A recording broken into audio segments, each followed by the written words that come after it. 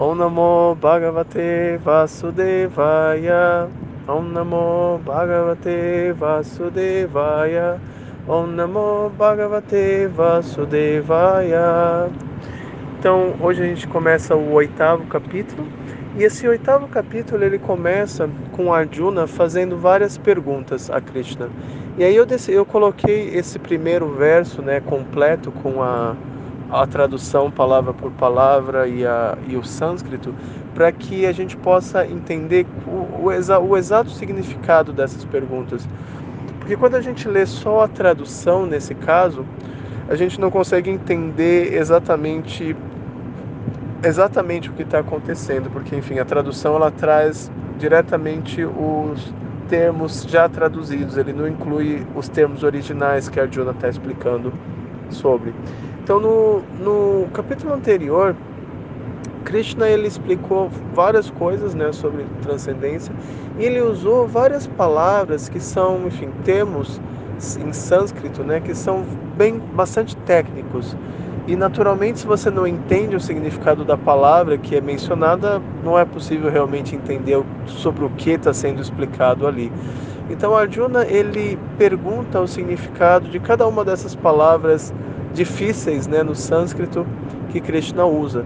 E por isso que eu falei que quando a gente lê só a tradução, essa pergunta de Arjuna parece não fazer tanto sentido, porque na tradução a gente já recebe a palavra traduzida e explicada. Então a gente perde esse mistério, que é Arjuna ouvir esses termos complicados em sânscrito de Krishna e ficar em dúvida sobre o que exatamente eles significam, e Krishna ele perguntar, nesse 8º capítulo, e Krishna ter a oportunidade de explicar esses termos com mais detalhes. Então Krishna pergunta: ó meu Senhor, ó Pessoa Suprema, o que é Brahman? O que é o eu? O que são as atividades fruitivas? O que é esta manifestação material? O que são os semideuses? Por favor, explique-me isso. Então, a primeira palavra que Krishna usa é Brahman. Brahman significa, a gente já é traduzido aqui como, Brahman significa o espiritual, o espírito. Então, essa palavra Brahman, ela não é traduzida. Aí depois a gente tem adhyātmaṁ. Adhyātmam significa o eu, que é traduzido dessa forma aqui. And then karma. O que é o karma? Arjuna pergunta, e aí traduzido como karma, como atividades fruitivas. And then, então, o que é adhibhūtaṁ? Adhibhūtaṁ significa manifestação material. O que é esse universo material? Qual é o propósito desse universo material? E depois, adhidaivaṁ. O que são os semideuses?